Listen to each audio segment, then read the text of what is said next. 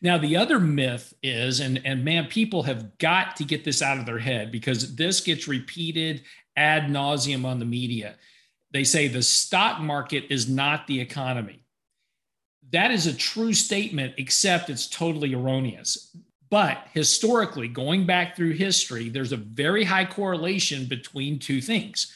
One is economic growth, the other is earnings. Welcome to Wealthion. I'm Wealthion founder Adam Taggart here at the end of the week, looking forward to another weekly market recap with my good friend Lance Roberts. Hey, Lance, how are you? I'm doing fine, just ready for a long weekend.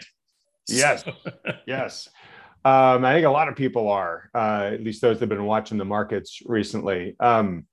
So I got a bit of a list here. Let's see here. I think there's a lot of people that are, if anything, I would say are just kind of getting sick and tired of the markets right now. But let me let you drive here. That's a good thing. I mean, the what we want to see, ultimately is we don't want people wanting to buy stocks. We just want people to give up on the market. That's when we'll find the bear market bottom, right? It's something I'm actually writing in our newsletter for this weekend is that what we need. And, July is normally a little bit seasonally stronger month. Now, seasonality hasn't worked at all this year, right? So, the seasonally strong period of the year didn't work this year. Seasonally strong months didn't work this year. Seasonally weak months were weaker than expected. It's just been that year where nothing's really seemed to work. But what we need here is a bit of a rally that would get Jim Cramer on CNBC to start pounding the table that the bear market bottom is in. And that'll be the opportunity to likely, raise more cash and be a little bit more cautious. We're not through this bear market cycle yet. And another thing we're talking about in this weekend's newsletter is that, earnings estimates on the S&P have not accounted for recession. And I know you've probably gotten your notes squirreled away over there somewhere. The GDP Now report that came out today. You just mentioned that literally number one and number two on my list here. So keep going. The GDP report from the Atlanta Fed came out yesterday. They put out an update, which was negative 1% growth for the first quarter.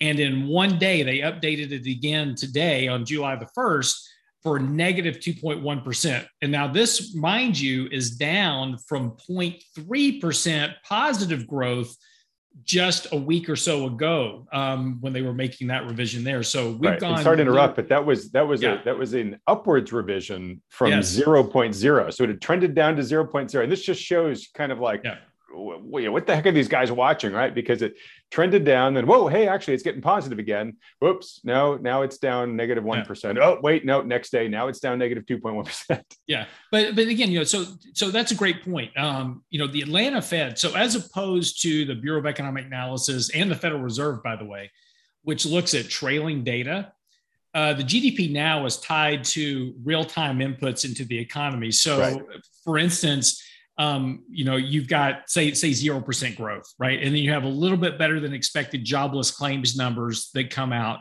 which contribute to the unemployment side. So that actually increases GDP a bit based on that report. And then the next 2 days, you get terrible PMIs from Dallas, from the Richmond Fed, from the Philly Fed. Chicago PMI was very negative. ISM was negative. Spending was much weaker than expected.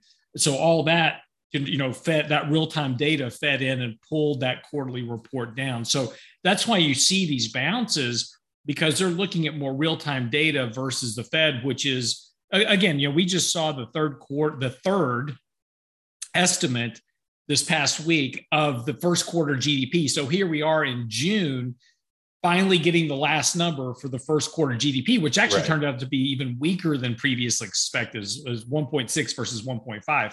Right. So negative 1.6. It's been negative 1.6, correct. And see, and this is a problem for the Fed. And one of the reasons that the Fed is going to make a mistake, they're looking at data that is still in revision mode from 3 months ago.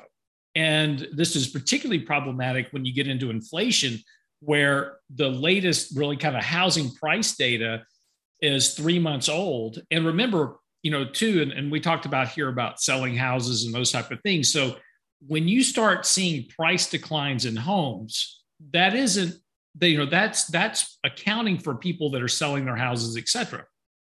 So for instance, if the house is listed on an MLS website, as an example, let's say Adam's going to sell his rental property that doesn't belong to him. So he puts his property up for sale and he says, okay, this house is worth, $1 million. So that data gets sucked in to the pricing of houses, right? But that doesn't mean that Adam sold the house at $1 million. He may sell that house at 700,000. So by the time that data shows up, so think about, first thing he's got to sell the house, and then it's got to, go through the whole appraisal process, inspection, go through closing, finally get to closing, and then get reported. That's about 3 months altogether. So all this housing data that we look at relative to the inflation is very dated data. So again, while we're looking at housing inputs, which is 42% of CPI, by the way, it's a very big component. That data is about 3 months lag. So it's going to take a couple more months before we see that housing data start to get priced into current inflation. But we just saw PCE, personal consumption expenditures, turn down this past week. That's what the Fed watches in terms of inflation, by the way. They watch the trimmed mean PCE. That's their inflation gauge. That actually had a fairly decent decline this past week over the first quarter. So again, this is all starting to price in, but the reason the Fed's going to make a mistake is because they're looking at data from the first quarter, and real-time data is suggesting that inflation, economic growth, real wages, real spending are all much weaker than what data looks like, on a trailing basis. Yeah, and when people say that the Fed tends to make mistakes because they're looking through the rearview mirror, it's exactly what you've just been talking about, right? Yeah. All right. Well, look, you mentioned a couple important things there. One is that GDP expectations are now negative and continue to get more negative now by the day, literally. But that's another good indicator. I guess technically, now that Q2 is done, we are in what's called a technical recession. Right? That's back-to-back quarters of negative GDP growth. But those are definitely continued indicators of what we've been talking about, which is that the economy is slowing here, right? And so we've been sort of waving our hands and saying, look, folks, slower economic growth going forward, maybe potential for recession. I think we both think the odds for recession are pretty darn high now at this point in time, but this is just sort of validating data, right? But the other big thing you mentioned that I do want to dig into a bit, which is, we talked about this in a few previous videos, but is it's likely to be the next shoe to drop to drive asset prices even lower, which is the bringing down of forward earnings estimates, right? So we talked about how if you looked at, I don't know what the latest ones are as of today, but as of recently, the average analyst expectation for S&P corporate earnings next year was still up 10%, despite the slowing economy and all these other things, right? So it's like at this point, it feels like a fantasy, or at least if you're on the numbers, it definitely slaps you in the face as such. And so we've been saying, hey, when, in mid-July, when these companies really start, announcing having their Q2 earnings calls, we're very likely going to see the street and analysts getting disappointed as these companies bring down their forward projections. And that's going to force the analysts to have to revise their models, bring down future earnings projections. And mathematically, that would bring down, what they're putting out there as target prices for stocks, right? And we got some validation on that just the other day when Micron announced their recent earnings. And they crushed it from both a quarterly earnings and a revenue standpoint. But their forward projections were so disappointing that the stock just got clobbered. And I sort of looked at that as validation of what we're talking about here. It's like, I think this is a preview of what's to come. What do you think? Well, no, you're absolutely right. I want to. We're going to solve a couple of myths here while we're talking about this. But it's not just Micron that has been really guiding down on forward estimates. If you take a look at negative earnings revisions from companies, right? There's been a very, very big tick up in companies reporting much weaker than expected. They killed it on earnings, to your point, but then their forward guidance was so terrible that it just crushed the stocks. Netflix was a good example of that. The earnings were okay. It was their forward guidance that killed them. And, we saw this from company after company after company. Amazon was another one. And these stocks were getting clobbered. They were down 10, 15, 20%, and then went lower even after that. But let's solve a couple of myths here real quick. One is I read this article today that said, yes, we've had 2 quarters of negative GDP growth, but that doesn't mean we're in a recession because, the economy, the consumer has so much cash on their balance sheet. They're completely ready for this whole recession. So yeah, we had 2 negative quarters of economic growth, but it'll be okay because the consumer is so well heeled. They're about to pick up spending and it'll all be fine. That's a complete fallacy. So, we talked about this before, a big bunch of those savings are held by the top 10% of income earners, not the bottom 90%. And, we run this analysis. I was actually on Charles Payne yesterday talking about this very thing, saying, if you take a look at the average household and their standard of living, so if you take the standard of living and run it back to the 1960s and inflation adjusts that over time, that gap between just what they have in income and what's reported as savings requires an additional $6,300 a year in debt just to maintain their standard of living. And this is why we're seeing personal consumption expenditures decline. We're seeing retail sales decline. We're seeing, all this kind of weakness on that spending front because their wages aren't keeping up with the cost of living. And now they're having to make those decisions about, well, what am I not going to buy? Right? I'm not going to travel this summer. I'm not going to buy these things. I got to just try to get by right now. And they're not set up for it. You just sent me a great article last week that I'm converting into an article for our website giving statistics about the average household savings. It's just, dismal, when you look at the average household. That's point number 5 here on the list. Just so you know. Yeah, but it's an important point because it feeds into this psychology. Now, the other myth is, and man, people have got to get this out of their head because this gets repeated ad nauseum on the media. They say the stock market is not the economy. That is a true statement, except it's totally erroneous because yes, the stock market's not the economy, it's the stock market, and the stock market can do things sometimes that's not reflective of the actual economy in the short term, i.e. we can have little, like bubbles caused by a lot of monetary infusion like we saw in 2020, 2021. But historically, going back through history, there's a very high correlation between 2 things. One is economic growth. The other is earnings. And the reason that those 2 are highly correlated is because the earnings and revenue for companies come from where? Economic activity.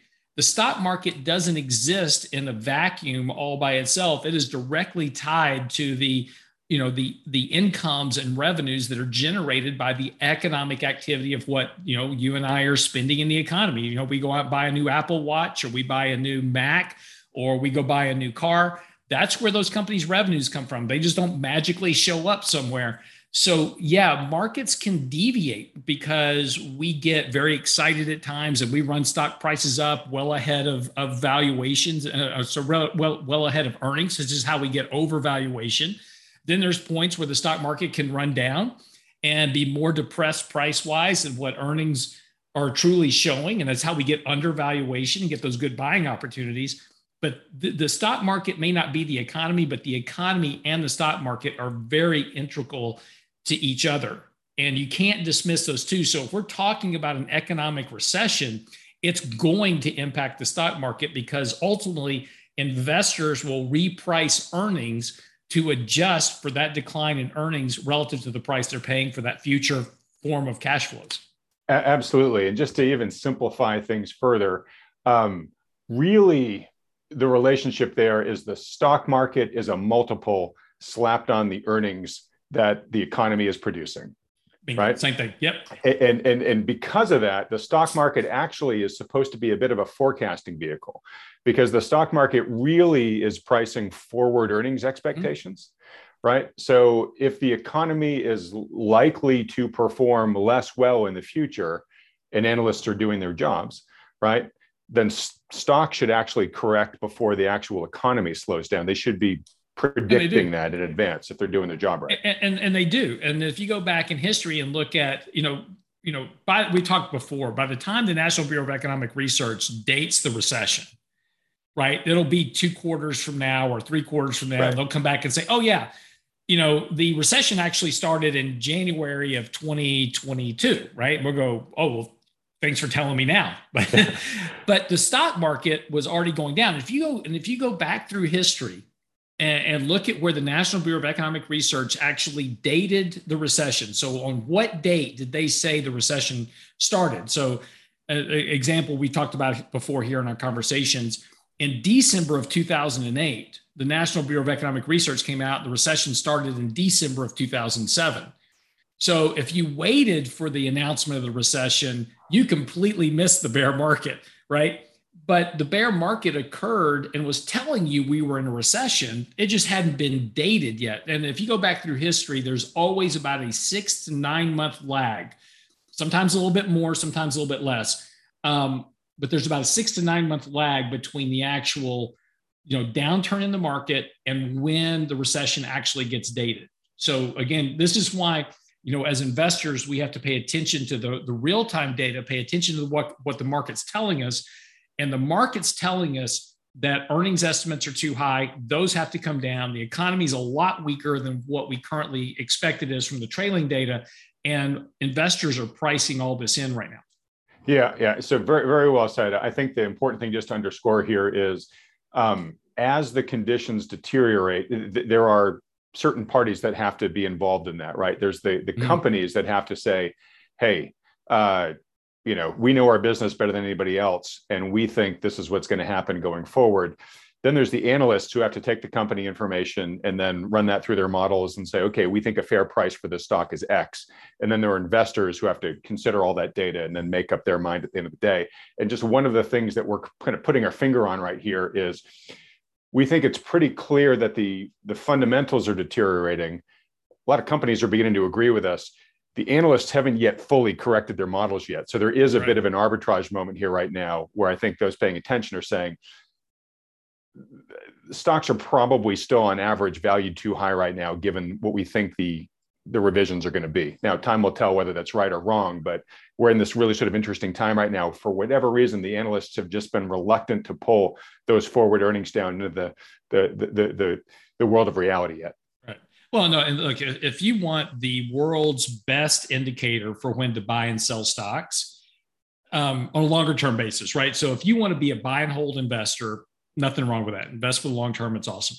But you still got to manage that risk, right? You don't want to spend, 5 to 7 years getting back even after a big bear market drawdown. So if you're the type of person that wants to just, kind of buy some stocks and sit on them, but know when that kind of moment is to come out of the market and wait for your next opportunity, all you have to watch for is the annual rate of change in forward earnings versus the stock market. And what you'll see is that pretty much every time those forward rate of earnings begin on a year-over-year basis begin to fall, the stock market tracks it very closely. And so when those revisions are negative, that's when you want to be out of the market. And we're very negative on those revisions right now. And those are going to continue to get worse. So until those revisions go back to being positive, you can just kind of sit on the sidelines and wait. Hey, that's a great indicator. So just folks watching, we'll make a note here to make sure that we bring this topic back up when the indicator's doing something different than it is right now. In other words, signifying a major shift. All right, you got another topic I want to go to real quick though. The way you describe the NBER in terms of just always being, way late in terms of reporting the obvious of what was going to happen.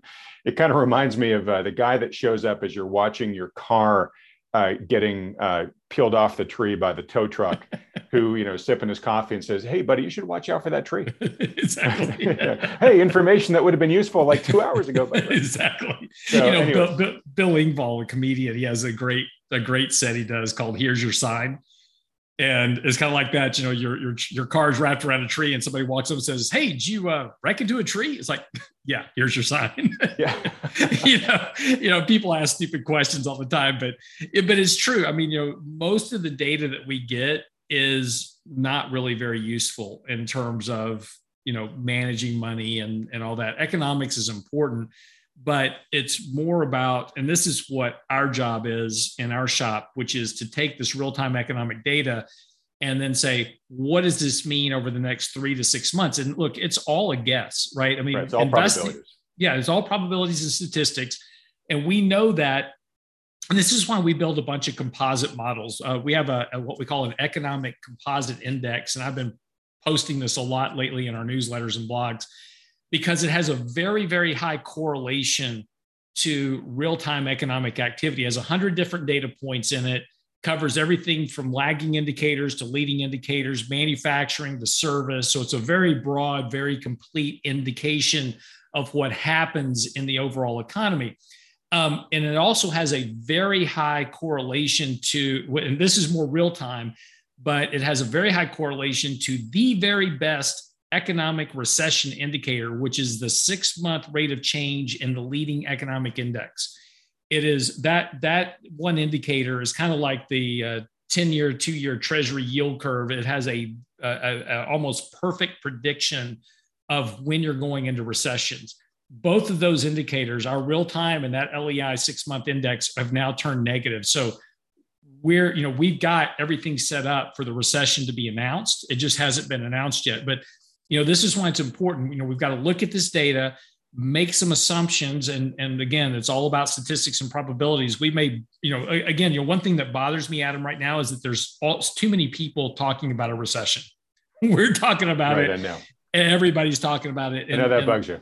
It does, because recessions are never never this well forecast.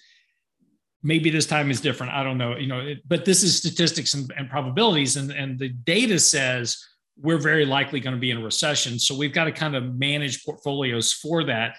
Is there a possibility that we could not be in a recession? Sure. We're going to need something really soon to turn that around. Like the Fed's going to have to stop doing what they're doing and pivot. That could be the case, but I just don't see that happening right now. Yeah. And at the end of the day, to the average person, to the viewer of this channel, it doesn't matter what they call it. It matters what it feels like and how it impacts your life directly. Right. So to a lot of people, it might end up feeling like a big recession, even if it never gets called one. Right. If right. Conditions continue to deteriorate the way that we think. And there was a topic I'm trying to get to here, but real quick, I'll put up one stat here. It's a chart I tweeted out, I think yesterday. So I think I've mentioned that I've been sort of following layoff trackers and whatnot, right. Because that's a big concern of mine. That's really what kind of keeps me up here, is that right now the narrative is still more openings than job applicants, and anybody wants to get a job and get one, and it's the Great Resignation and all that type of stuff, right? And I feel like this thing can turn on a dime if conditions continue to deteriorate the way that they are, and that we are going to very quickly potentially flip into a scenario where it's a massive jobs drought. The big question is just, hey, I need some income to survive this, right? And if I get laid off, obviously I don't have that income anymore. So I'll put up the chart here, but it shows from this one layoff tracker, it tracks tech layoffs in July. So last July, a year ago, one company reported layoffs last July. In June, and the chart wasn't even fully complete when I took the screenshot here, 197 did. Yeah. Right. So it's just showing how quickly this is building steam. But that's the way it always occurs, right? I mean, you always get this very rapid tick up in layoffs when they start. Just Mark Zuckerberg and Facebook, Meta, whatever they call themselves today, just started talking about, hey, you know what, you might want to start considering if you don't like it here, this is a good time to voluntarily quit, because layoffs are probably coming. And so, you might want to take your opportunity to slip out the door here. The problem is where you're going to go now, right? Because everybody's putting on hiring freezes and everything else. I want to say something though, real quick, because we've talked about this before. I'm very suspect of these job openings numbers and a lot of these employment numbers for a variety of reasons. One is how they calculate the data. Not saying that it's intentionally incorrect, but I think there's a lot of potential double counting with all the different job sites we've talked about. Exactly. The other thing too is though that when we start talking about unemployment, one of the things when we get that monthly unemployment report, there's what's called a birth death adjustment that is included in that. And that generally adds anywhere from 100 to 200,000 jobs, to the rolls. And what that calculates is, and that's supposed to be an estimate for all these people that are starting a business. So Adam and I, we decide one night that we're going to go start a business selling widgets online. And so what we don't, we just go form our corporation and, we go to work and we don't really tell anybody what we're doing, right? We don't report that anywhere. We just kind of form this entity and go. And, so we've got this job. And so what they're trying to capture is all these people that are starting businesses, this birth. And then of course, there's also businesses that are going out of business, and that's the death. So we have births and deaths every month. And surprisingly, there's always a lot more births than there are deaths. And so we always add a bunch of numbers to the employment roll. And ironically, on months where we see a very kind of weak employment report, there's a big input of this birth death adjustment. Now, here's the funny story about this, or I shouldn't say funny, but the reality of this. There's actually, so if you take a look at the Census Bureau data and the Small Business Association data, they track how many small businesses are open or how many corporations are formed. So there's like 32 million corporations in the US. Now, here's your pop quiz for the day. Out of the 32 million businesses in the US, how many of them actually have employees? Want to take a guess? I mean, more than just a solo operator? No, actually have employees, period. Like have one employee or more. How many do you think have one employee or more? Okay. It's going to be a lower number than most people think. So yeah. I don't know. 6 million. 5 million. Pardon me? 5. It's 6. Okay. So all the other ones are, family trust, estate planning tools, okay. People form a corporation. Literally a paper shell, basically. Paper shell stuff. People form entities. They form an LLC and stick a house in it, right? Just to protect it legal wise. But see, all those LLCs and small businesses and blah, blah, blah, all those count as a business, right? And so the entities look at that and say, well, we're creating all these jobs. But if you take a look at how many small businesses actually have employees, that number's been 6 million for a decade. And actually there's fewer small businesses being created and more deaths over the last 6 years, right? We've had more businesses going out of business over the last 6 years than we've actually had them being created. So again, when you take a look at, and the point about this is when you look at the employment rolls, the employment data isn't as strong as it is because we've been adding all these people to the role that really haven't existed at all. Right. Yeah. And so you did a really good job of explaining it. I've always just sort of thought of it as this giant fudge factor, which it is. You're saying it really is. And it's one that generally makes things look a little bit better than not. And sometimes the fudge factor, the birth death, can mean the difference between a positive jobs report or a negative jobs report, right? So your point is it can be pretty influential. We just don't know if it's really based on anything. And it's hard to a certain extent, to your point, because you're like, hey, there's a lot of people that just start something, and how do you know, who've done that if they're not doing all their regular reporting? And on the deaths part, it's not like companies, fill out a form and say, oh, I've died here, right? So if a company hasn't been active for 6 months or a year, is that a dead company, or is it just a small business where someone's distracted for a while, but it's going to come back to it, right? So exactly. There's all these things to it. And that's my point is that if we take a look at the differential of actual employees, and I went back and I did the work on this a while back, there's about 10 million people in the US that have vanished from the rolls. It's like, I can't find them. And a lot of it has to do with these adjustments and things that we do, but there's a big gap between the number of people we say are employed and the actual population. So, we track the population. We know what the population is. We know when the population turns 16. And the one thing that we can track very closely is the demographics of our country, because we have all kinds of records on that, who gets born, who dies, all that type of stuff.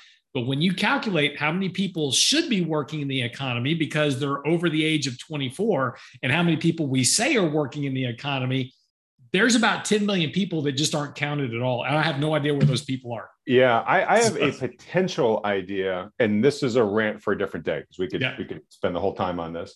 But one of the things that really bugs me about the reporting of the employment rate is the huge number of people that are identified as outside of the workforce. Yeah. It's like 100 million at this point. I mean, it's literally like a third of the country. And yes, some of them are young and some of them are too old to work. But there's a big chunk in there that, if you have been unemployed, and I can't remember what the length of time is, but it's some number of months, they basically just say, well, you're unemployable. We're going to take you out of the denominator that we're using here, right? Yeah. So there's a lot of miscounting going on there. But I know a big issue, at least a few years ago when I looked at this more closely, was disability. That there has been an explosion of people getting, a doctor's script that says, hey, you can't work for whatever reason, right? And it used to not be that many people. And the last time I heard it reported, it was pretty close to 10 million. When that started? There's a very interesting chart. I published this about 2 years ago. I was looking at that very same thing. Two things went off the rails: student loan debt and disability claims. Now, think about this, right? If I get disability claims, that's free money from the government. Right. I can use student loan debt for pretty much anything. I don't have to go to school. And, it used to be in the old days when you actually had to go to the bank and get a student loan, it was specifically for tuition, room and board, and books. That was it. And you had to qualify for it. And you had to have co-signers and all kinds of stuff. When the government took it over, they said, hey, here's the money, which is why tuition went through the roof. But people were taking out student loans and using it for everything but college. And they weren't even going to college in a lot of cases. They would just sign up for classes so they could get the money, and then they never went. And this all started in 2009. Both of these issues started in 2009. When the Obama administration came out of the financial crisis in 2008, the Federal Reserve started doing what they were doing. The Obama administration took over the student loan debt, and we relaxed all of the kind of oversight on things like disability, the lending became a lot less Security. Tight. Yeah. I mean, you just basically, if you were an illegal citizen, no problem. Here's Social Security. You can apply for whatever you want. And we just completely relaxed this oversight. And man, these things the claims, I mean, everybody that was walking around didn't have a job. They just claimed disability and they got a script for it and they got money. And this is why we saw that explosion on really all sides of that debt structure. Yeah. And again, I'm trying to avoid falling into the pit of this rant because there's so much fertile ground there. But the last point to make on it is the one of the documentaries or sources of information I used when I kind of dug into this a couple of years ago. They uncovered that there were doctors in these certain areas who were basically like disability factories. Right. Mm-hmm. So, you just had to know the right doctor who was willing to, for whatever price, he asked for, you could basically get a disability claim. Pretty much you just went to a doctor's office, said my back hurts, and that was it. Yeah. Yeah. So anyways, rant for a different day. Okay. So I've actually got that, ladies and gentlemen, is how you get to 30 trillion in debt. Okay, go ahead. Yeah. Okay. So I'm working my way up to a bigger issue here, but real quick before we do, I want to ask you what trades you guys have made recently, if any. But before we get there, I just did an interview with Steve Hanke, who's a very prominent economist, Johns Hopkins, and he provided what could be a very important part to the puzzle here that I didn't have before. But I'm kind of scratching my head because to a certain extent, it kind of contradicts where I think things have been headed, and I think where you think things have been headed here, Lance. So I just want to kick it around for a moment here, and I'm not in any way trying to say that Steve's wrong. I'm not at all. But you and I have been trying to prepare people for disinflation, right? Which is, hey, at some point here, the monthly reported CPI is going to start coming down. We're not saying prices are going to go lower necessarily, but we're going to say the rate of increase in prices is going to start to moderate. Steve would agree, but he would say not by very much. So he's predicting that we're going to end this year at 7% CPI, December of 2022, and it's going to remain pretty high through the following year. And it's going to end around 6% in 2023, which to me is still pretty high. Yeah. And his reason for this is I've used the term the pig and the python, right? We issued all of this stimulus, both monetary and fiscal, over 10 trillion combined, never been done before. And at some point that pig of money makes its way through the systemic python and you don't get that support anymore, and everything it was propping up, from stock prices to economic activity and whatnot, goes away, right? And I think we feel like we're beginning to see, like, that's a big contributor to the slowing economy that we're seeing and the recession fears that we have. Steve says there's a lot of stimulus, there's a lot of pigs still left in that python. He uses a monetary bathtub analogy. And what's compelling about what he does, besides him just being very smart and the 50-year experienced Johns Hopkins economist, is he's got one of Milton Friedman's equations in his corner, and he actually walks through the math and basically says, when I interviewed him a year ago, when CPI had just gotten to like 4.5 or 5 or whatever, he was predicting 9% CPI, which sounded crazy back then. But he said, hey, what gave me the confidence to make that claim was just this simple equation. And if we put X amount of new money into the system, this is where I think, all things largely else remaining the same, it mathematically has to happen. We have to get this 9% number eventually. So that's why he's getting this 7% and then 6% number from. So it's kind of like, what's going to win out here? Kind of like the purity of the math, or a lot of the stuff that you and I have been talking about here. Just curious, do you have any particular reaction to all this? No, look, trying to predict anything out more than about 3 months is kind of hard. It's very hard. And he could very well be right. And I'm not one to argue with Steve. He's way smarter than I am. So, sorry to interrupt, but one other piece of information I should have mentioned is he pegs a 70% probability of a recession. And honestly, I think he probably thinks it's higher, but just the range he looks at, nobody else is higher than 70. So he's picking the high end of the range. Yeah. I don't know. JP Morgan came out with 85, so I think he's okay. Oh, well, all right. There you go. There you go. And then, no, look, there's a lot of things that affect inflation over time. And one is how we calculate inflation. And again, we're always kind of adjusting with these numbers in the inflation measures that we look at. So, we have this hedonic pricing and other stuff. So, a couple of things are going to hinge on whether or not, inflation stays high. So first of that is this homeowner's equivalent rent, right? So if housing prices stay elevated and don't come down, and we don't bring rents down through a normal course of a recession, just rents stay high, then inflation is going to remain high. It's not going to come down. If you take a look at M2 money supply relative to inflation and advance M2 about 9 months, there's a very high correlation between the ebb and flow of M2 on an annual change basis and CPI. So CPI is currently, peaking up here at, 8.5, 8.6. Monetary the M2 supply number rate of change recently peaked there, just recently peaked there as well. Advanced at 9 months, and M2 money supply is back down to about 4% inflation. So over the next 9 months, what M2 is telling us is that inflation is going to fall to between 4 and 5%. So, there's a very high correlation between CPI and M2, and you can kind of watch that. It tells you a lot.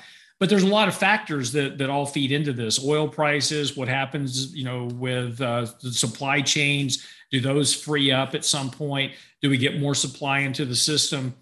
So there's a lot of things that could lead to inflation staying high or having a bigger contraction or disinflation in the economy.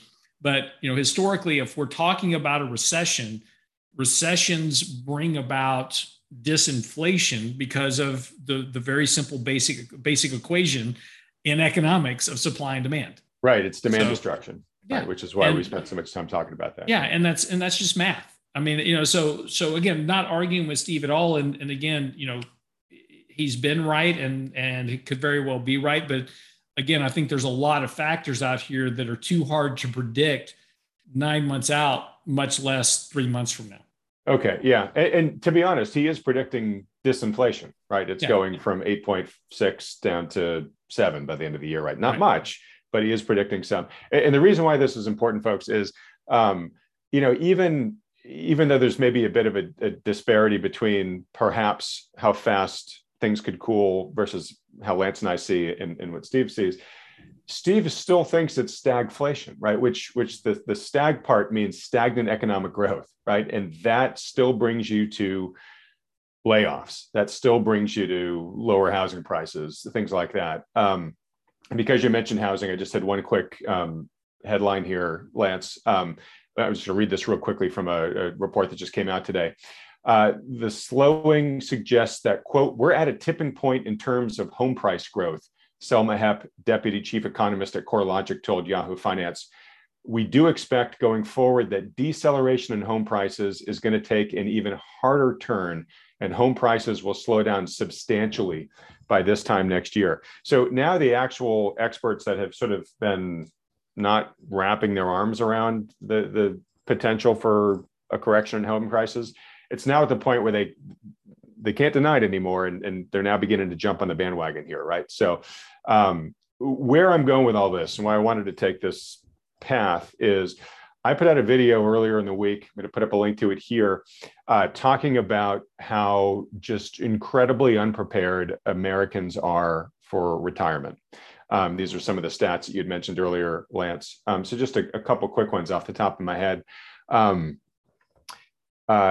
The majority of Americans have no retirement savings.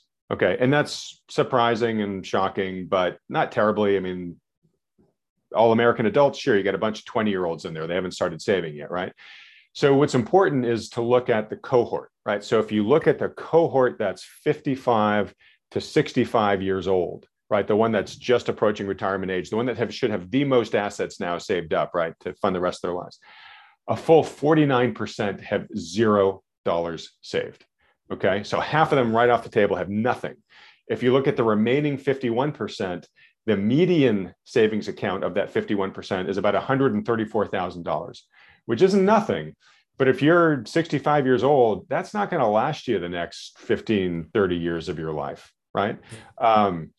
And for people that are thinking, okay, well, you know, a lot of folks can rely on Social Security and Medicare. Well, the average Social Security monthly payment is $1,600. That's $1,666.49, right? You can't live off that, folks. In fact, the average rent in America right now is $1,900. So it doesn't even cover the average rent cost, right? Moreover, the Social Security trustees just released their annual report.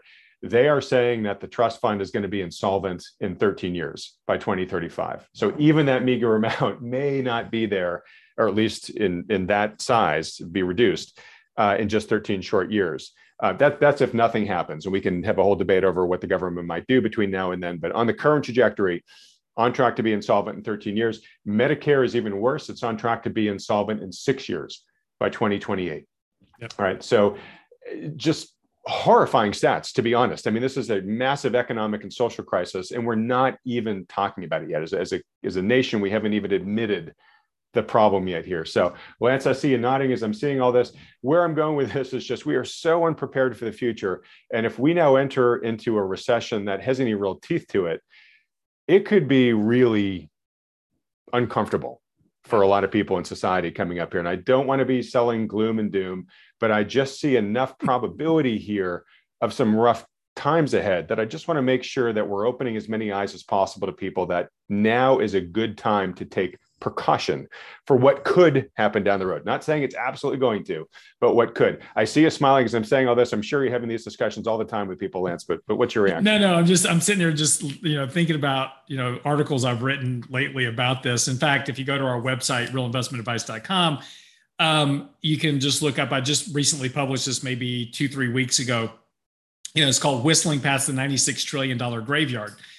$96 trillion is the unfunded liabilities of Social Security, Medicare, and basically our social safety net. And, people keep going, well, government's going to do something, right? Well, we just just recently added more people to the Social Security roll. And every time, and this has been going on since the 60s. And it's all in good, it's all set up in good nature, and we want to help people. And so, we add widows and orphans to the Social Security rolls, and then we add, firemen and pension other people to the Social Security rolls, and then we add more people to Social Security rolls for some reason or another. And so every administration comes along and they go, well, we need to give more people money, so let's add more people to Social Security, and we keep doing this. The problem is demographics. In 1939, when we were passing, Social Security and really getting it up and running, there were 16 people paying into Social Security for every person that was taking out of it. Today, that number is less than 2 to 1. And it's interesting. We've had this conversation here on the show before, but there's a very big issue at hand in terms of demographics, which is our birth rate in the U.S. And more people are opting not to have children. More people are opting to have alternative lifestyles that don't produce children. And so lots of conversations recently about abortion, right? Because of the recent Supreme Court ruling, but that all provides, less bursts within the economy. And there's an old saying is like, if you want your economy to be stronger, have babies. China ran into this problem with the one-child policy, right? And just basically devastated their economy for a long time. And they've had to try to reverse out of that now. Yeah, they've hollowed out their entire demographic pyramid. I mean, they've got a massive reckoning ahead. Exactly. And we've done a little bit of the same, not as much as them, but yeah. Yeah, but we've got the lowest birth rate since 1940. So, Japan's got the same problem as well. And you can look at China and Japan and see exactly where we're headed. And Japan has a very big social pension system, just like we have in Social Security, that is entirely supported by the government. It's just, and if the government doesn't support it, it's a problem. But that's why we always talk about Japan. It's basically a fly looking for a windshield. We're kind of very much in that same situation. My partner and I, Richard Rosso, we constantly have this debate at the office because he's like, well, Lance, if the government doesn't, handle Social Security, you're just going to have people showing up. You will be stepping over the bodies in the streets because they all depend on Social Security. Hey, I get it. But, the numbers don't lie. You cannot continue to pay out what you're paying out in Social Security based on the simple math of what you've got coming into the system. And at some point, you're going to have to, there's two choices. At some point, you're going to have to make very tough decisions about who gets money from Social Security and who doesn't, or those choices are going to get made for you through debt structures, people saying, hey, I don't want your debt anymore. The same problem Japan's going to have down the road here sooner than later. But this is going to be the problem that is facing the economy. And again, and this is why we talk about going back to the original part of this conversation, another article I wrote was talking about, we've had, and this goes to the heart of why buy and hold investing doesn't work. And, just, buy an index and hold on to it, you'll be fine over time. If that really worked, if I could just buy an index and stick a little bit of money into it, and over the long period of time, I'm going to be fine. If that really worked the way it was supposed to work, then why is it after 3 of the biggest bull markets in history from 1980 to present, that you have so many people, according to your own statistics, Adam, that either have zero savings or have less than 1 year's worth of savings in the bank? Yep.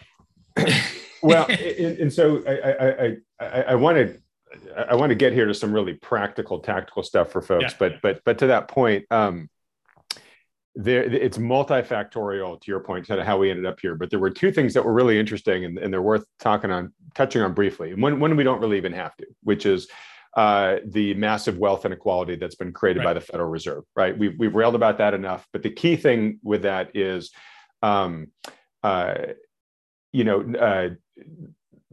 only did the Federal Reserve do a massive wealth transfer with its policies into the pockets of the already rich, but they've also created huge inflation, right, which is raising the cost of living. So you've got the worst case scenario for the middle and lower classes, right, where their real wages aren't going anywhere and their real costs are rising, right? So there's just less and less available to save, right?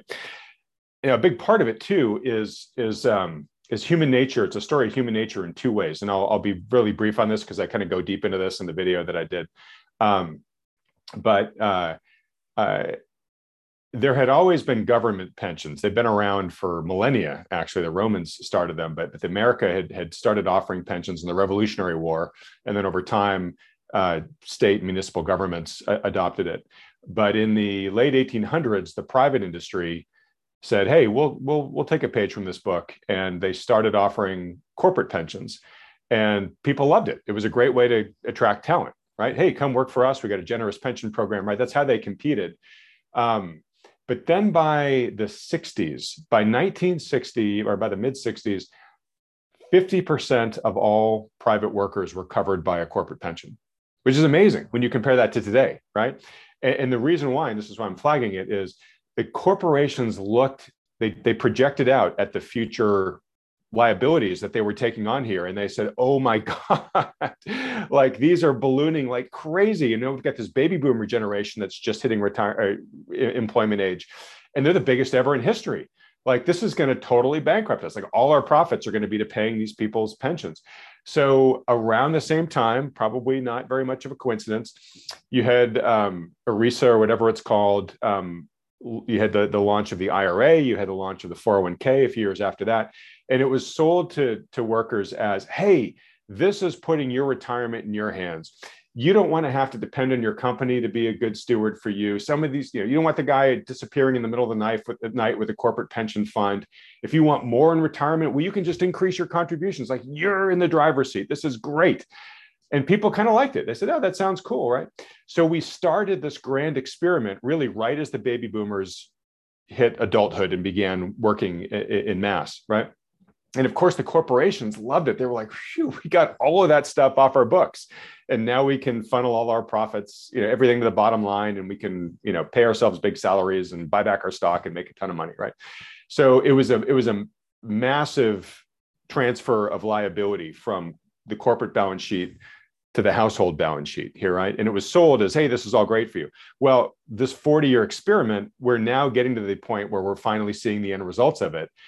And it's really bad, where people didn't save. And they didn't save for some of the reasons I mentioned earlier, but we also got to own it too, that human nature, we're wired to maximize today, right? And so I can either save money today in my retirement fund, and I guess I'll have it decades down the road, or I can do something fun with it, or bills are tight this month, I'm just going to push towards that, right? And we just didn't save nearly as much as we should, in addition to all the other issues that we had. So that's kind of how we end up in this space here. So now the big question is what to do about it, especially if we're potentially entering an era where we're not going to see the appreciation that we saw over the past decade or two, right? We're not going to have all that good juice, pushing everything up, all that intervention.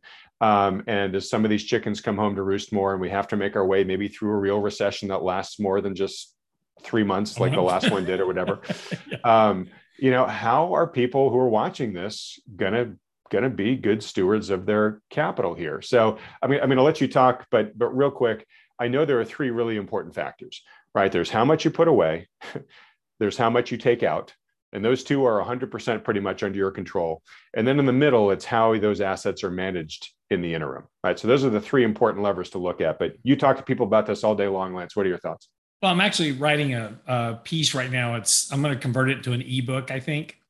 Are you being serious? No, I'm being serious. I wrote this piece called "The 10 Immutable Laws of Money," and it's a very basic primer about how money works, and if you want to save money and grow wealth over time, it's kind of goes through the 10 kind of laws about how this works.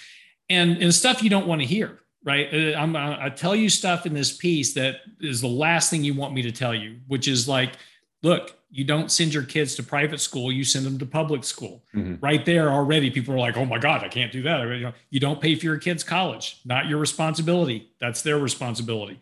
But these are all things that as we go through talking about how money works, the problem is for most of us, we're always trying to keep up with the Joneses. We always got to have the fancy car. We got to have the bigger house. The median house right now is $350,000.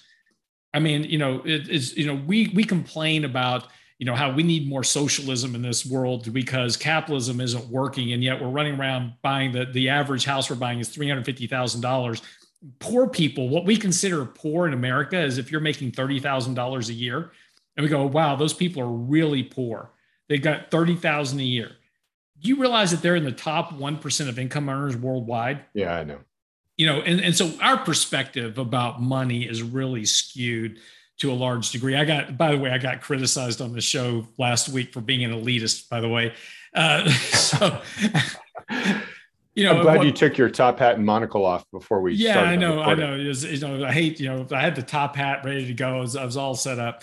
But people forget I lived out of my truck for 3 years. So, it's this is all part of the process. And again, when we look at how money works and the decisions that we need to make to build wealth over time, there's a great book. It needs to be updated, but a great book called The Millionaire Next Door. Go read that book. Yeah, it's a great book to kind of get your perspective on things, But when we talk about the 401k plan, even the guy that created the 401k plan, and went through all the talked to the IRS, got the rules set up, created the whole structure. He says that it was the worst idea ever because it wasn't meant for corporations to go, oh, great, here, there you go. Yeah. You deal with it. I don't want to deal with your pension plan anymore. And by putting it into people's control, they made all the same investing mistakes they always make, which is why after 3 major bull markets, most people don't have any money. They sold high, they bought high, they sold low. They didn't get in the markets at the right time. They didn't contribute. They didn't save. 401k plans are exactly the same way. We've gone through the stats. Out of all the people employed, only 25% of the people that actually have jobs actually contribute to a 401k plan. Right. They don't use it. It's terrible. But this is what we've done. We don't. I've talked about before about creating a financial education class, which I think would be a huge benefit because people just don't get financial education. And again, you're not going to want to read my ebook because it's not how to get rich quick. It's not going to make you wealthy overnight. It's all the rules you need to know to build wealth over a lifetime. But if you follow it, it'll work. Right. It's the hard truths. Right. Okay, great. Well, so let me mention here that we've now asked the audience several times if they'd like us to do some special webinars on a certain amount of topics. I think the first one we ever talked about was doing a retirement webinar. And Lance, I think we've agreed with your team that we're definitely doing it. We haven't picked a date yet, but my hope is that it'll be soon, meaning in July or August at the latest. Probably August. I'm going to be out of office for the next week, so it'll probably have to be first week of August. Okay, so we'll lock in the date with Lance. I'll let folks know here. Real quick, if you send an email to retirement@wealthion.com, I'll put you on the list of folks to be notified when we've picked the time, so I can let you know when the time is and give you a link to how to register for it. I mentioned that on my earlier video I did this week, and we already have like 70 people or so, Lance, that have nice. Already been a hand raiser. So I think this one's going to be really interesting or of great interest to folks. Okay, so folks, we will give you that webinar that goes specifically into, okay, if you have assets, this is how you should be approaching creating your retirement plan. These are best practices. These are pitfalls to watch out for. Anything else, the team? I'll actually let you sort of pre-sell this thing, Lance, because it's going to be the guys from your team who do this regularly, right? So give us just a quick backstory. Yeah, no. So basically what this, kind of course goes through is all the things you need to know to prepare for retirement, not only just how to invest for retirement, getting ready for retirement, how to invest in retirement, but also how to maximize your Social Security. When should you draw? A lot of people are running out, taking Social Security at 62 is like immediately, as soon as I can get to it, I'm going to take it because it may not be there. You wind up leaving a whole lot of money on the table, like hundreds of thousands of dollars on the table by doing that. Spousal benefits, income generation and retirement, how to maximize income without impacting Social Security payments, Medicare, Medicaid analysis. So, it goes through so many different facets of things that you need to know, particularly as you get set up for retirement. It doesn't mean you have to be in retirement to benefit from this, but it's things you need to know as you head into retirement. Also, a lot of people are shoving everything they can into a 401k plan at work or an IRA, trying to get those tax deferrals. That can actually be very bad for you down the road, because when all that money has to be taken out because of RMD requirements or just living requirements, that all comes out on a taxable basis. We talk a lot about having 50% of your money in a taxable account versus 50% being in IRAs. And this way, in retirement, tax rates are going to go up. There's no way around. We can't raise taxes in the future. We got too many bills to pay, too many bonds to pay off. Rates are going to have to go up. So as rates go up, you can mitigate some of that tax increase by drawing part of the money you need to live on out of your taxable account that you've already paid taxes on, and then balancing that off with your other tax deferred money. So you can limit your tax liability in retirement. So they go through all of this. And again, it's normally about a 2-hour seminar. We're going to condense it down to about an hour 15 around there to, for your audience. Okay, great. But we'll have a lot of Q&A afterwards too. So sure. Absolutely. Okay, great. So I'm going to leave it at there in terms of what people who, have assets and a hopefully dependable income can be doing now to prepare for retirement. Here's something that I want to veer into, territory I want to veer into just for a moment though, which is the people, if you have people in your life who have not planned for retirement. So I just gave you the stats for the people 55 to 64 who haven't saved, right? So half of them have zero savings. A good chunk of the remaining half have insufficient, right? So right now there's over 50 million people age 65 and older in America. 10,000 people per day turn 65 from right now until 2030, right? So this is still a tsunami of people coming, right? And if those stats hold, more than half of them, a good deal more than half of them, don't have enough saved up to fund the retirement that they're heading into, right? So this is a really big crisis. I'll wax personal here for a moment. I have a relative who I've spent years with, basically dealing with helping them basically navigate and survive their elder years with having no assets and no income. And I'll tell you, folks, it's not a situation to aspire to. It is hard. There are not many options, and none of them are really good. And one of the reasons why I want to flag this for folks is twofold. One, there actually are resources out there that can help make things a lot easier, and I'll mention a couple of them in just a moment. But there's also just sort of a family dynamic that comes into play, where understandably people who are older and haven't planned, they're scared. They can be resistant because they don't necessarily want to acknowledge reality, step into reality or whatnot. They're afraid of the downshift of the life they lived versus the way things are now and whatnot.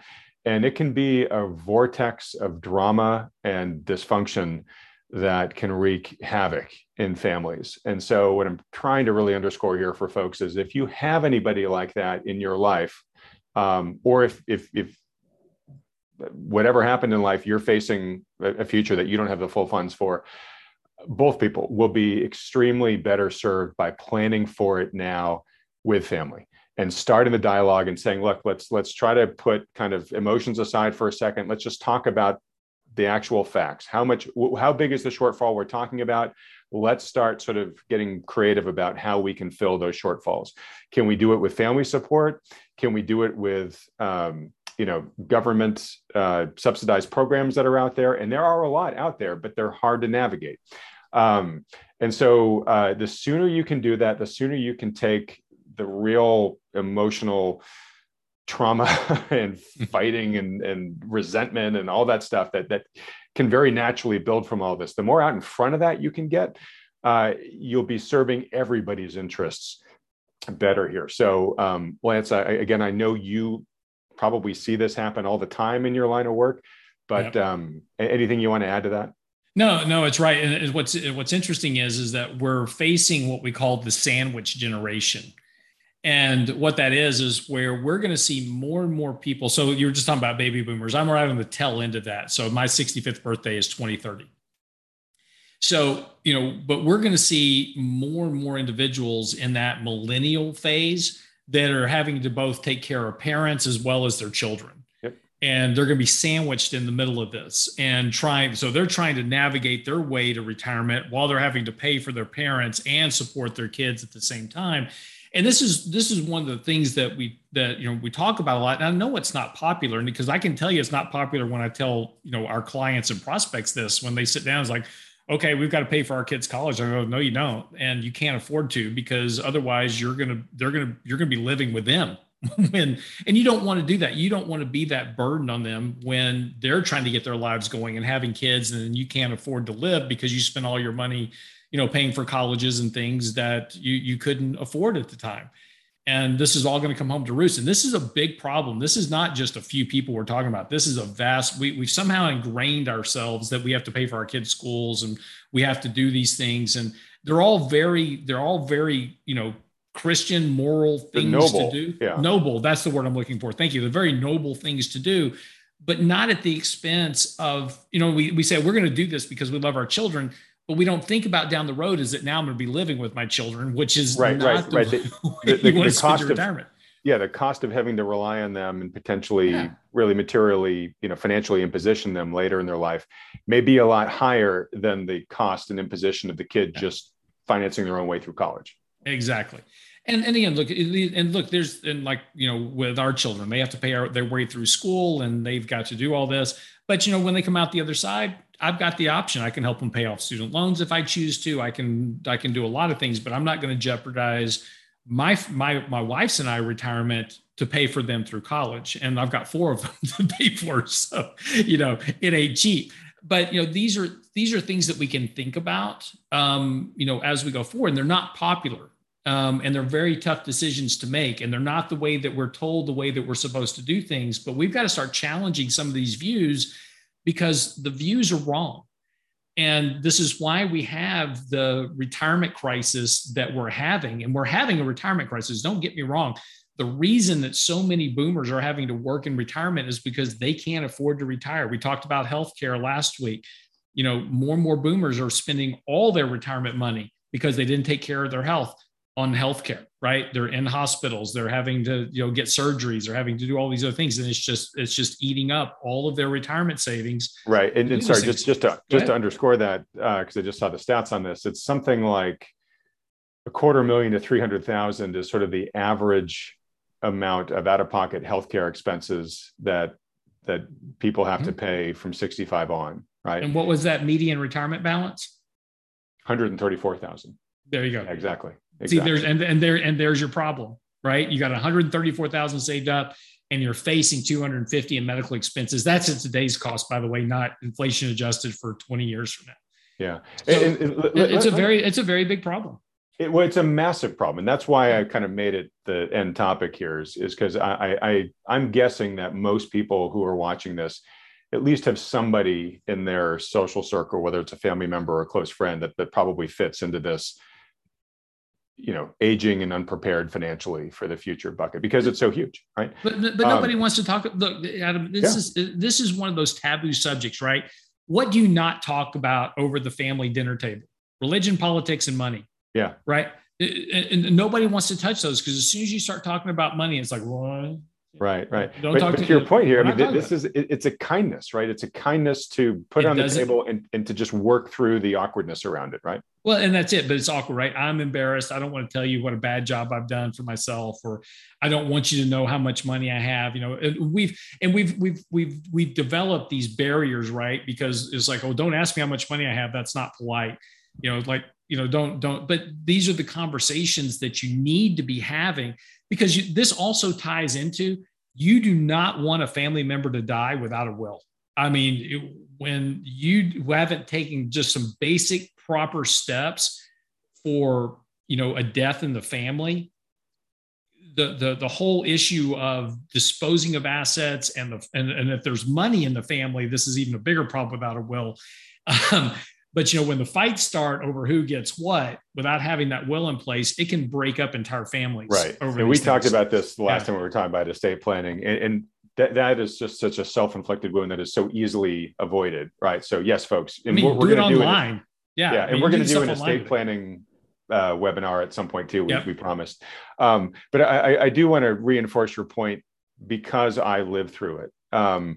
With this family member who was embarrassed, fearful, whatever. I totally understand all these emotions, but just did not want to confront this discussion for 15 years plus. So this was a slow motion train wreck that we could all see, but we couldn't actually take action on it because the key person at the center of it was not engaging, right? And so that put us 15 years behind the 8 ball, where when things really began hitting the road and decisions were getting forced into the picture, we just had way fewer options, because we had a decade and a half that had just been spent equivocating and avoiding and all that type of stuff, which is why I'm really underscoring, while it's awkward and emotions are going to get high and you might need to take a lot of breaks and whatnot, it's a kindness to everybody involved to get this on the table as early as possible and to begin to build that plan.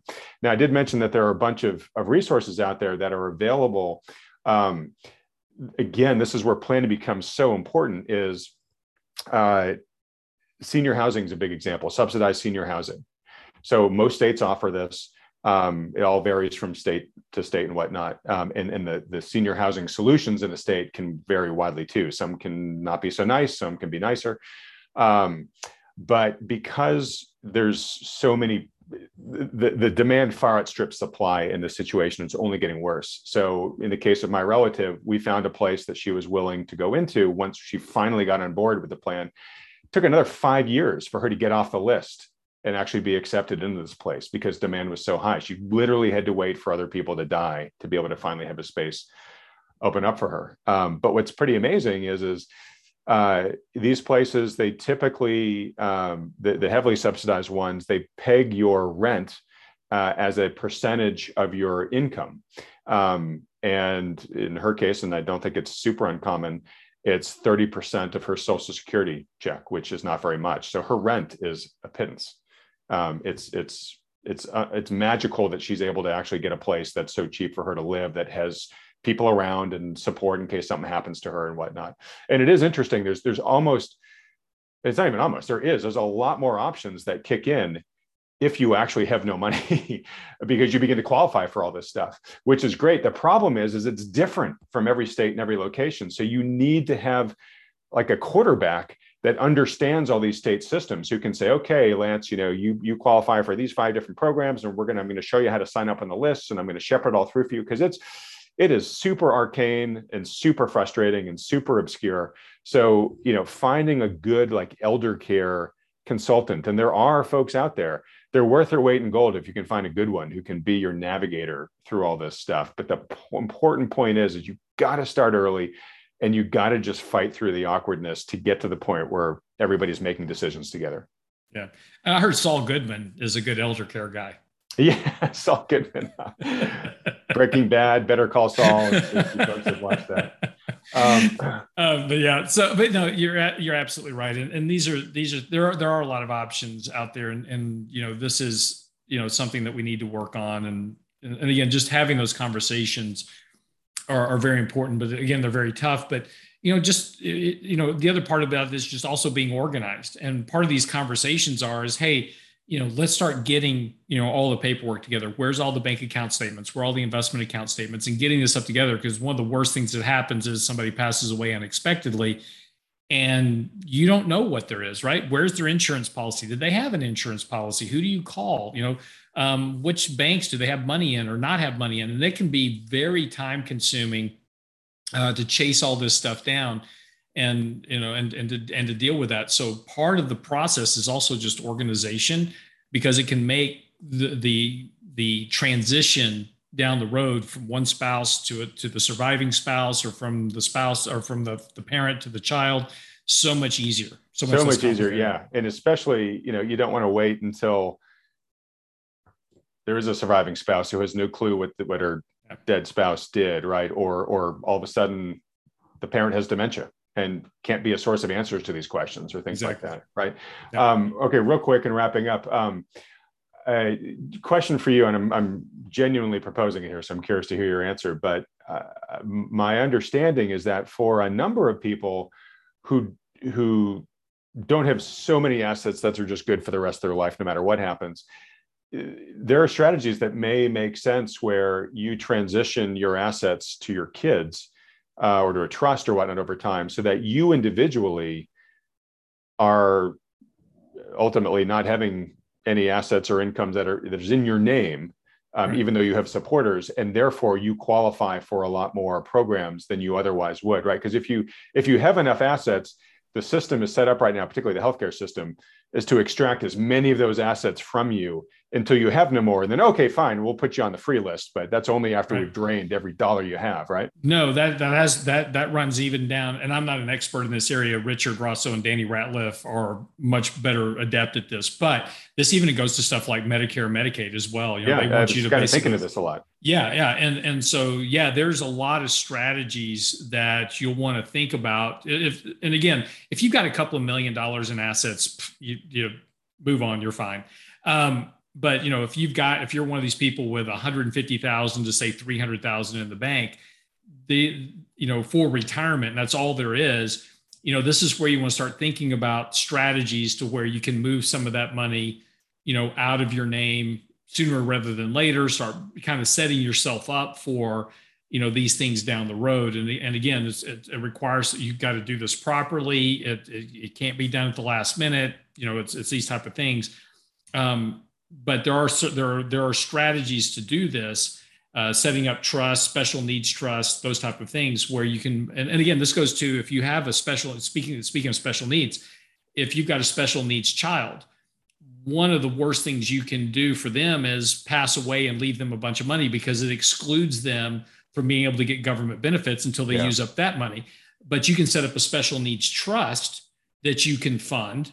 And it doesn't exclude them from having access to these other government benefits. But again, this is all stuff you've got to plan. This is why having a really good estate planner or a really good financial advisor who's adept at these types of strategies can help you get this stuff set up well in advance of when you actually need it. But again, back to our conversation, it requires the first step is having the conversation. Yeah. Okay. So folks, reminder, if you're interested in being alerted when we pick the date and have a registration process set up for this retirement planning webinar, just send an email to retirement@wealthion.com and we'll put you on the list. So Lance, flag for maybe next week's discussion, but I was having a back and forth with Stephanie Pomboy this morning.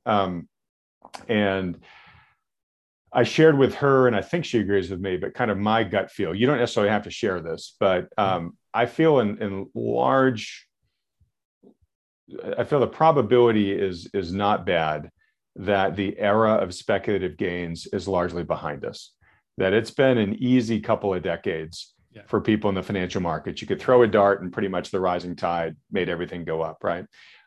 Certainly, at least in the near term, you and I think that's not going to be the case. Certainly hasn't been the case this year. We may have a year or more of this type of hard environment, but it's just bear with me for a second here. Let's assume that it is over, that we're not going to go back to the days where everything just goes up double digits year after year after year. You mean I don't have to work for a living? Yeah. Well, what I'm saying is from an investing standpoint, I think income is going to become way more important than it has been. And what's so interesting is up until the past 2 decades, that's how you invested. You invested for income. Like the vast majority of the stock market's returns came from dividend, not from share price appreciation, right? And that's you really looked at a company's ability to produce positive cash flows and then return them to shareholders over time.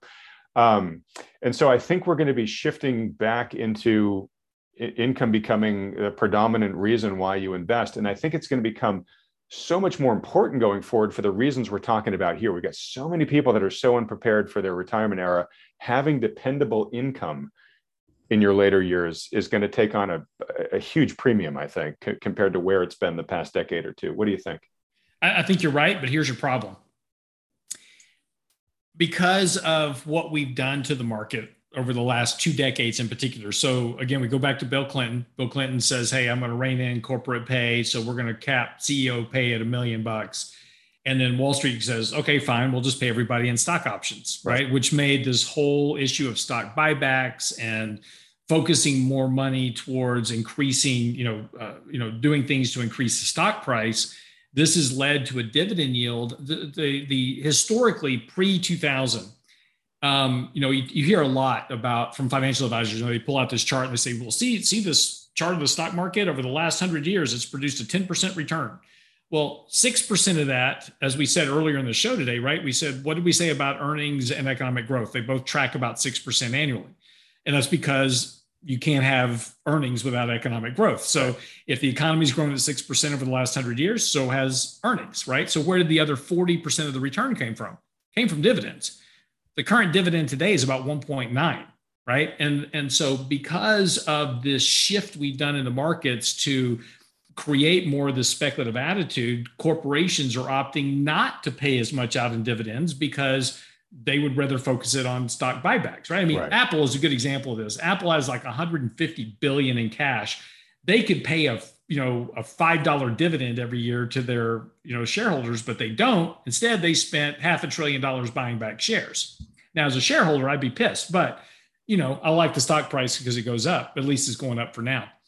Eventually, this will change when stock buybacks no longer work, right? And this will be potentially this era that we're moving into. We'll see. Right. And we pre-railed against this about 2 months ago in this program. We think they should be illegal or at least heavily. Right. So yeah, we won't get on that one. But okay, so first of all, here's my problem. I can't buy ETFs because I'm going to get 1.9%.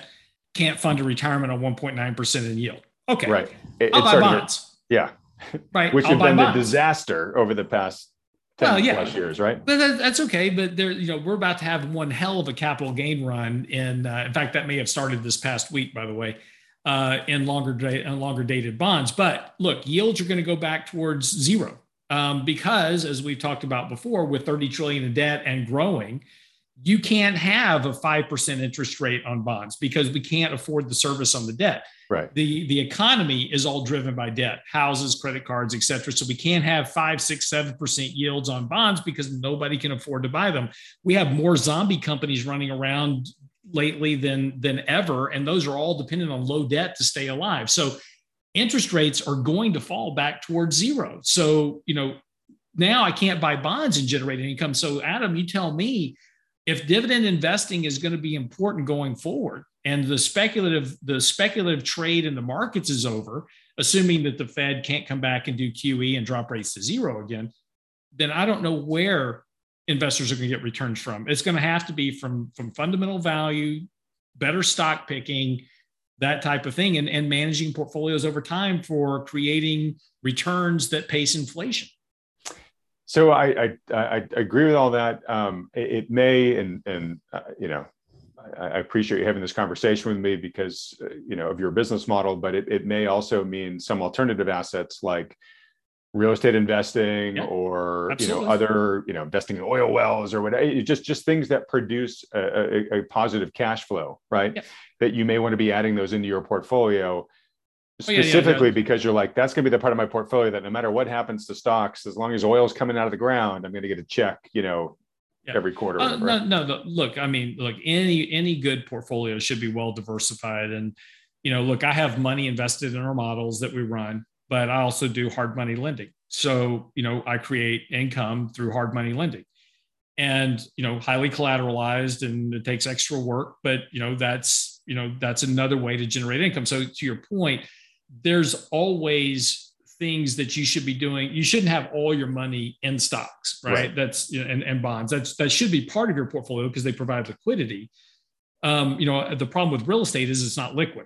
But I can buy multifamily apartments, I can buy houses, I can do Airbnbs, I can do a lot of things to create cash flow, and I can use a little bit of leverage to really increase that rate of return over time. So again, this should be all part of your strategy, and a good financial advisor should be able to go through there and say, okay, here's how we're going to break up these buckets. You also need to think about annuities. You need to think about whole life insurance. You need to think about, other factors of your portfolio as well to not only generate long-term tax-free or tax-deferred gains, but also protect your assets as well. Yeah. Okay, great. All right. Well, folks, look, add to the list. If you'd like to see us do a webinar at some point in time, sort of geared around income investing, let us know in the comment section below. All right. We're going to have an email address, income@wealthyon.com. I when we get closer to it, yes. Not right now. Don't send an email to that because it's not going to go anywhere at the moment. Gotcha. All right. Well, look, folks, thanks for making it through yet another long, I think we're going to come in under an hour and a half this time, Lance, which is great for us, but just a little bit. Yeah. And folks, if this topic of retirement investing, particularly people in your life who might not be prepared for it, is hitting home in any way, and you'd like to sort of Well, let me put it this way. If you've got a story to share it in the comment section below. I know how tough it can be to deal with that. And as a community here, we can support each other. All right. Well, look, in wrapping up here, as we say every week, I just feel like the markets give us more and more reasons to underscore our basic premise here at Wealthion, which is these are hard times to invest in, folks. There's a lot of cross currents. There's a lot of challenges. The outlook ahead doesn't look super bright. So have a good plan in place and recruit the professional guidance of a great financial advisor to help be your quarterback in here. If you've got a great one already, great, stick with them. Send them this video, ask them, hey, watch it and tell me, just explain to me how I'm well positioned for what these guys talked about. But if you don't have one, or you'd like a second opinion of one that is very close to all these topics, maybe even Lance and his firm themselves, just go to wealthion.com, fill out the quick form there, and schedule a totally free, no strings attached consultation with them. They'll just listen to what your situation, they'll give you their best advice on what they think you should do. And with that, if you are enjoying these weekend long sessions with Lance and I, please do me a favor, support this channel by hitting the like button and then clicking the red subscribe button below, as well as that little bell icon right next to it. And you've got my guarantee that no matter what the markets do between now and next week, Lance and I will be here deconstructing it and trying to make the best sense we can for everybody. Lance, thanks so much for yet another great week, my friend. Everybody else, thanks so much for watching.